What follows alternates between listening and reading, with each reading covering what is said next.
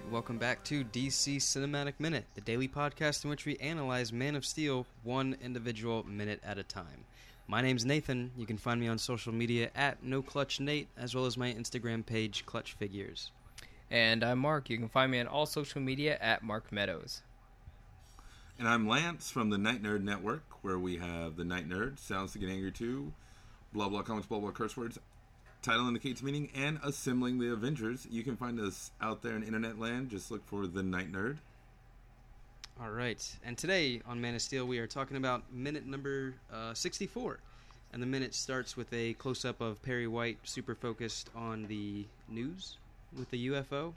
Yes? Yes. Mm-hmm. And then it ends with people all around the world receiving Zod's message over what appears to be television. Yeah, So, just television? Just Question mark? that's something far, we can get into. Yeah. Yeah, we don't know if how he's getting his message out there, which I think that kind of brings us back to the whole communication parts. Yeah, is it going over radio waves? I assume so. That's how television is sent, right? Radio signal? I don't know. Is there a distinction between satellite signal and radio signal? That's the wrong guy. I'm pretty sure there is a difference. I'm pretty sure CNN can probably override his signal. Exactly. We learned yesterday. But no, this is one of those minutes, this week we've talked about a lot of cliches and stuff, and I feel in Independence Day did it as well, but it's let's show it in every language so we know it's all over the world. When, I think you could save yourself a minute, 45 seconds to a minute of film and just say the signal's being repeated all over the world and not have to do all the shoots of the different scenes and everything like that. But I don't know. That's something I feel, again, is kind of just a trope of movies and something that they're going to keep doing. Something that you just ask yourself, well, why did you do that? But we'll get to that part because I also have some questions about the whole world receiving Zod's message. But right now we're at the Daily Planet and we're it's a close-up shot of Perry White examining the news right now, and the power goes out like almost immediately when the minute starts, and he's kind of super focused because we're also dealing with a character here that's already aware of extraterrestrial life because of Lois Lane's story. And so last time we saw him, he was questioning, how would this world react if they found out, about extraterrestrial life? How would the world react? So he's getting the first bit of that where he's starting to see the results of or the answer to that question. So there's definitely some wheels turning in his head in this close-up shot, and you can tell. And right when the power goes out, it takes him like a second to realize, something around me has just happened. I should probably, not be thinking about this UFO right now. And he's just like, power went out. So I thought that was pretty interesting. And there's like this ominous, these ominous undertones start building up. And then it cuts back to Clark and Martha Kent, and the tones are still building up, and then this light bulb in their house just bursts, and then it goes completely silent, which we've seen a lot of horror stuff already, or like these kind of horror tropes, I guess you could say, throughout this film. Zack Snyder's first major studio film was Dawn of the Dead, so we know he has a history with horror elements, and so he does a good job with them, with delivering those type of things, and I thought this scene was really well done to kind of be creepy and whatnot, because I guess we still got to remind ourselves that not only is this a Superman story, but it's also almost a first contact with aliens story. Yeah. So it is pretty interesting. It reminds me a lot of the film Signs. So it's this moment with the sound mixing and everything, it does a really good job being what it wants to do, or being what it wants to be. So kudos for pulling it off. Whether it deserves to be in a Superman film is another question. But we're dealing with the main antagonist of the film right here, who's trying to communicate through any media possible. So I mean, I could see it being natural to do this in the film.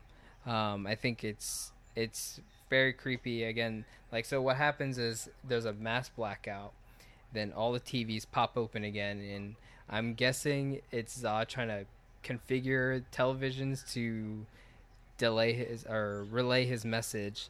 So we get like these creepy, eerie sounds that just are unnerving, or like they're just super. I don't know what's the term for it, but it's like it's just white noise. It's just creepy white noise. It's just these creepy white noise that like makes the audience who's watching this film just kind of uneasy, and it definitely is it could be a scary moment for some people.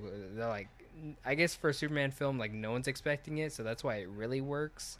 If we were watching Signs, we'd probably be like, this kind of like an expected scene, but for a Superman film, it just comes, almost out of nowhere, and I think it works, and they do a really good job of doing it. So, I mean, what do you guys think?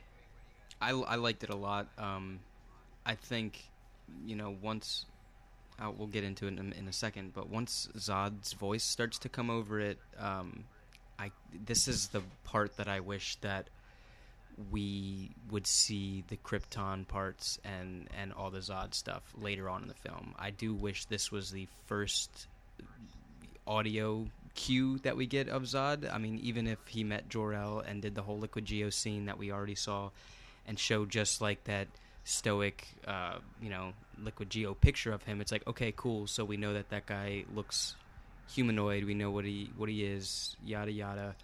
But if this was the actual moment that we get our first impression of Zod, it would drive home that horror aspect and that, I mean, yeah, the villain aspect of it, but it would still make the audience feel a lot more terrified of the character than what they already are. You know what I mean?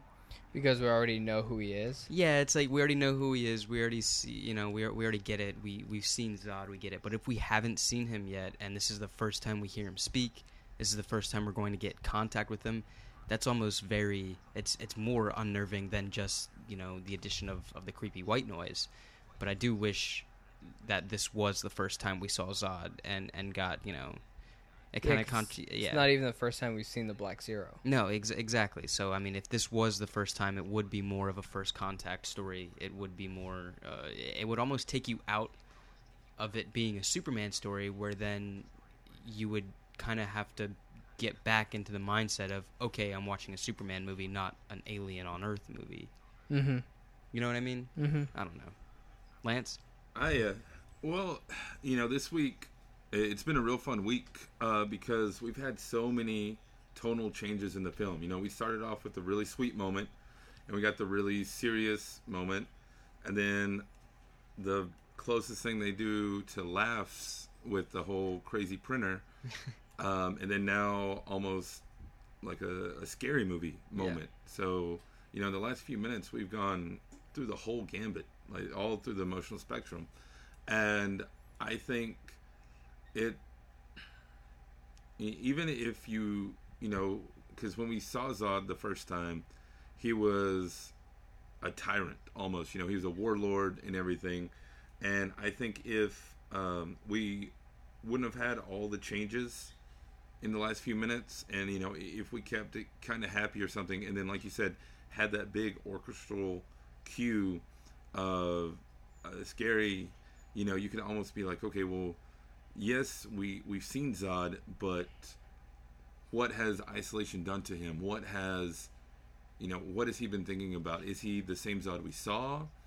Is he, and I think it would have benefited the character of Zod to have more consistency in these last few minutes, because while, you were talking about communicating and working on the radio waves and everything, but it's for a reintroduction of a character, I think it kind of works, because if going forward he was a different character, if the time had driven him even farther insane, but it's like we meet Zod now, and then we almost meet Zod again later when he actually unmasks and fights Kal-El. Then he's back to original Zod that we saw in the opening scene. So with the music and just the way he's portrayed here, you're hoping that maybe it is the same character, but with different motivations and different emotions. But then later on in the film, like I said, we find out that no, he's still the same old Zod that we knew. Mm-hmm. And I think in the next minute we'll kind of get Zod acting a little differently than he normally does, especially like through his message. But we'll get in that because I have some notes about that in the next minute. But I guess we do kind of get introduced to Zod definitely more than twice in this film. Yeah. Because not only is he introducing himself here, but then he'll introduce himself later on to Kal-El. But then again, he's already been introduced to Kal-El through Jor-El on the ship when he's learning about the history of Krypton. So you could argue that maybe Zod has to introduce himself like 4 times, which I don't know. Maybe it's just like, who are you again? Which is pretty insulting to forget about the character 4 times throughout the film. Yeah. But he. I don't know. We got some stuff to talk about in the next minute with the way he delivers his message. But before we get into what the actual message says, let's see. So he starts delivering his message, and it's relaying the message, "You are not alone," over and over again. And then we get our first glimpse of all the characters that we've met on Earth. It starts with Carrie Ferris in this minute, and then we get to see some other characters' reactions in the next minute. Major Carrie Ferris is maybe she was a captain at this point, isn't she? Is she? Yeah, is she major in the next film? Yeah, I'm pretty sure. Okay.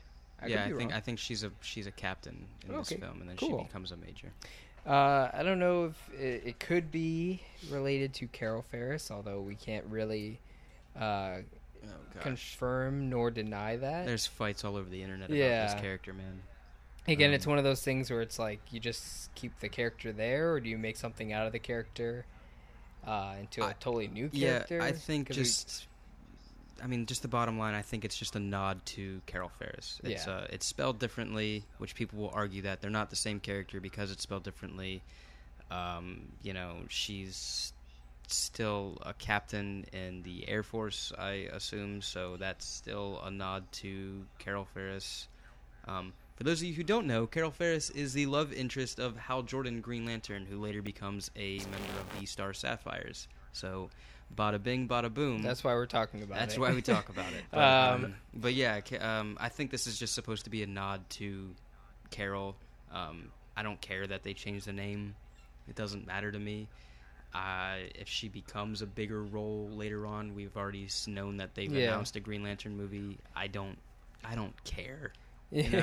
But cool. But why would they be okay with using Carol Ferris and not using any of the news anchors or reporters that we mentioned earlier? Why have Jenny? Because she is a big character. Exactly. She is a huge character in the comics. You can't use this Z-list, reporter. But one of the main characters from the Green Lantern story. Yeah, you can use her. That's why I don't think it. I don't know. No, that's why I don't think it's her. Good point. I don't think it's Carol Ferris either, although the name is really similar, and I do think it is a nod to Carol Ferris, but I don't think they're going to do anything with that. So this character is played by Christina Wren, and she's kind of a jack of all trades when it comes to film. She's not only an actress, but she's also a producer and a writer, not for these films or this franchise, but just in general. It's all just pretty small works, but hey, you know what? You're doing more than what most people do, so props to Christina Wren there. But going back to the message that's being displayed here in this minute, so we don't get much of the message like we will in the next minute. But in this one, we hear the line, "You are not alone," being relayed over and over on repeat. Mm-hmm. Why do you think General Zod's starting his message with "You are not alone" over and over again? I think it's supposed to relate to both the human race, and he's directly calling out to Cal. Obviously he knows that Cal is on Earth, so he's trying to say, "You are not alone. We're other Kryptonians. We're out here. We've been looking for you for years." And then at the same time, we out here. Yeah. At the same time, I think he already knows that, Earth hasn't come in contact with extraterrestrial life. So this is just like one of those calming, I guess, if you will. Obviously, it's not calming in this manner. Maybe from up in the Black Zero, he thinks, yeah, you know what? I'm going to be real nice. I'm going to just tell him at first, hey, you're not alone. Don't freak out. And yet, the way he's relaying the creepy it, sound mixing is like, hold on, guys. I'm trying to fix the signal. Absolutely. Bear with me. I'm not trying to spook you guys. I'm just trying to fix the signal. Okay, I got it. Yeah, I think it has a double meaning to both Cal and just the human race itself. I think you see it a lot. I think it's in next minute where we actually do see Clark's face as it's been playing out through the TV. Yeah. But you do see it. You can tell that he's kind of taking this in, where he's like, oh, they're talking to me. Like, I get it. And then also the humans are like, classic first time they see aliens. What the hell's going on, man? That's what they do. Well, there's also a little line during all of it where just one time he says, "We are not alone." Yeah, exactly. I was gonna say that, but yeah, go for it. Oh well, sorry. No. By all means, man. And so, is he saying it in the sense of, you could go real big on it and being like, "Hey, we're not alone. I know you just met us, but you know what? There's Martians and Green Lanterns and all sorts of stuff out here. It's not just Kryptonians and humans." Or is he saying, I'm not the only one up here, Kal-El, there are other Kryptonians out there? Because is he speaking to Clark, Kal-El, or to the human race there? Or is it just a jumbled signal and we're reading too much into it? I mean, what do you guys think? I'd like to say that it's kind of like him kind of directly calling out Clark at that point as well, where he's saying we are not alone, where he's accompanying Clark, Kal-El as a Kryptonian and saying there are others up here. Like, this is a whole, fully staffed spacecraft that I have up here, and I got all these other Kryptonians that are under me. I don't know if the world's kind of the universe is kind of too small right now for us to even think about, obviously the Green Lanterns exist in this universe just because we've gotten a release date for the movie. But, there's Apocalypse, and there's New Genesis, and there's all these other, worlds. But did the Kryptonians also have contact with them? I don't know, man. So I think it relates more directly to Kal-El on this time. I think he's saying we are not alone as like Kryptonians and humans are not alone. There are others. I'll agree with that one, because it's like if you're trying to gain trust with the human race right now, we'll see that in the next minute. But like, if you say, hey, you're not alone. We're also another race. So there's life outside of Earth. But hey, we're not alone either. So we kind of, we gotta trust each other here. Like, we gotta, there are others out there. There's, you got your Martians, you got your Gleepglorps, you got, this and that. And parademons. I mean, we get to see them in the next movie. So, and then also in Justice League. So we know those exist. And so we he's know like, that hey, Apocalypse is a thing. We're not alone, or you're not alone, and we're not alone either. So like, it's like he's trying to like, by using the term "we," it creates like a psychological bond, kind of like subconsciously. So I feel like using that kind of helps, like form kind of like a foundation for them to kind of not seem hostile. Which what? Oh, I was gonna say. Oh, don't worry about it. I'll just cut that witch out. Well, I was gonna say, but you look at it. That's almost like saying, "Hey, your house is on fire, and your car's on fire too." Like, I know you're having life-altering stuff, but guess what? There's more. And if you look at like the Star Trek universe and Enterprise, especially this series where the Vulcans were the first one to make human contact, and then they didn't allow humans to make contact with any other alien species because humans weren't ready in their mind. And I think, getting enough life-altering news, once in a day is probably enough. So that's why I think he's speaking to Kal-El and not humans, because can you imagine if that happened to us? It's like, hey, we're aliens. There's life out there. And, oh, by the way, there's lots of life out there. It's not just us that are coming and scaring you right now. There could be all sorts of other people that show up to scare you down the road. I feel like that's a second date conversation. Yeah. Wouldn't it be like, yo, your house is on fire, but yo, my house is on fire too? Actually, there's a lot of people's houses on fire. There's a wildfire right behind us. So like, don't be alarmed. Your house is on fire. You're losing everything. I hope you got insurance. Mine's on fire too right now. My cats are still in there, but hey, what's up? My name's Joe. What's up? I'm 3 acres down from you. So I don't know. Yeah. Maybe that's what's going on. Yeah. But yeah, I feel like that's what he's relaying when he says we. Well, wait, did you say what you think? Well, I know you asked the question, but I didn't know if you had an answer which one. I think he's talking to Kal-El. Oh, okay. That was toward me. I think, just because, he just discovered his birthright, to use a comic reference. Hey-yo. And he's got to be wondering, is he alone in the universe? And to be like, hey, I'm here, and there are other people here for you.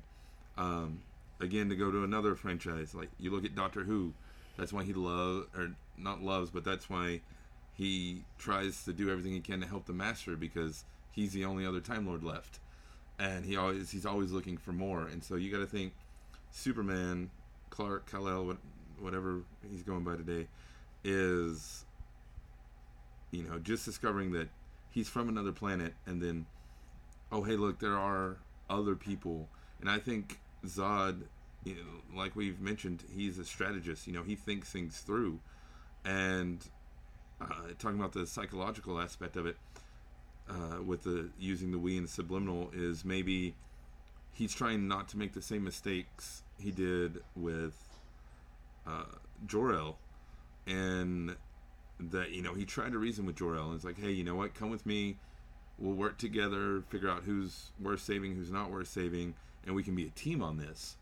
And I don't know, I view Zod as a fairly sympathetic character in this movie for some reason, and I feel like in this moment, and we see later, he's trying to do the same thing. Is hey, things didn't work out with me and your dad, but the sins of the father don't carry on, so you're not alone. I'm here with you too. Let's come in and help me with my dream. Let's be Kryptonians together, and let's fulfill our destiny. I think he's doing it to recruit Kal-El into the thing, and I genuinely think that he wants to be a team. He wants to have a superhero team up with Superman, and wants them to be on the same page, because it didn't work out with Jor-El. Mm-hmm. And so I may just have a unnatural soft spot for Zod in this movie, but I feel like that's what he's trying to do, and that he recognizes also, not just on a personal level, but a strategic level, that this is the one person on the planet that can stop him, so he needs to be on the same team. Yeah, absolutely. Good point. So do you like General Zod in this film?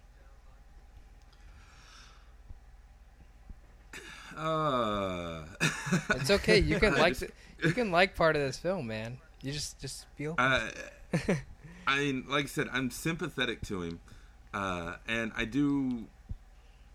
I like his characterization Acting, that's hit or miss at certain times. I feel like he's a truer character to the comics than arguably anybody else is in this film, and that may be the reason that I do like him. I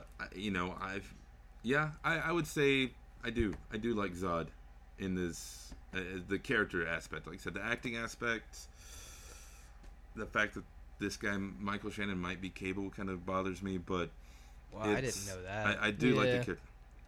Yeah, that's real big in the rumor mill right now. I don't know if That's why it's called a rumor mill. All right. Yeah, Whatever. yeah. But the character Zod, I like the character Zod in this movie. I will say that. Okay, good, great. You heard it here first. I think only one. I think Scott Corelli was the only one who didn't like General Zod in this film. I think it was. Yeah. But I think you're right when you say that General Zod in this film is the closest to the source material, as opposed to any other character. I think. Am I wrong, or am I overlooking someone? Pretty much everyone is kind of like, well, I mean, because there's Lois Lane. I was gonna say Perry White, but I don't know if you want to bring race into this thing. But is he personality-wise the same? Yeah, Martha Kent, Jonathan Kent, they're different. Yeah, Lawrence Fishburne is a little bit more sympathetic than Perry White in comic books. Perry White's pretty harsh. Jonathan Kent. Yeah, I think General Zod is the closest, like, because there's almost no difference.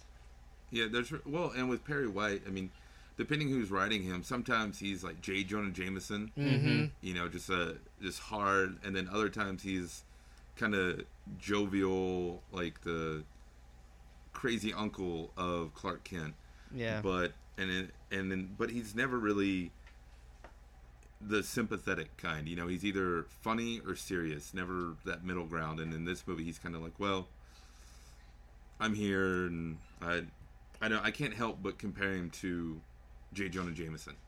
And as much as I love Lawrence Fishburne, J.K. Simmons is a better newspaper editor than Lawrence Fishburne is. Yeah, absolutely. That he was like taken right out of the pages for that for Spider-Man. Like, that's uncanny.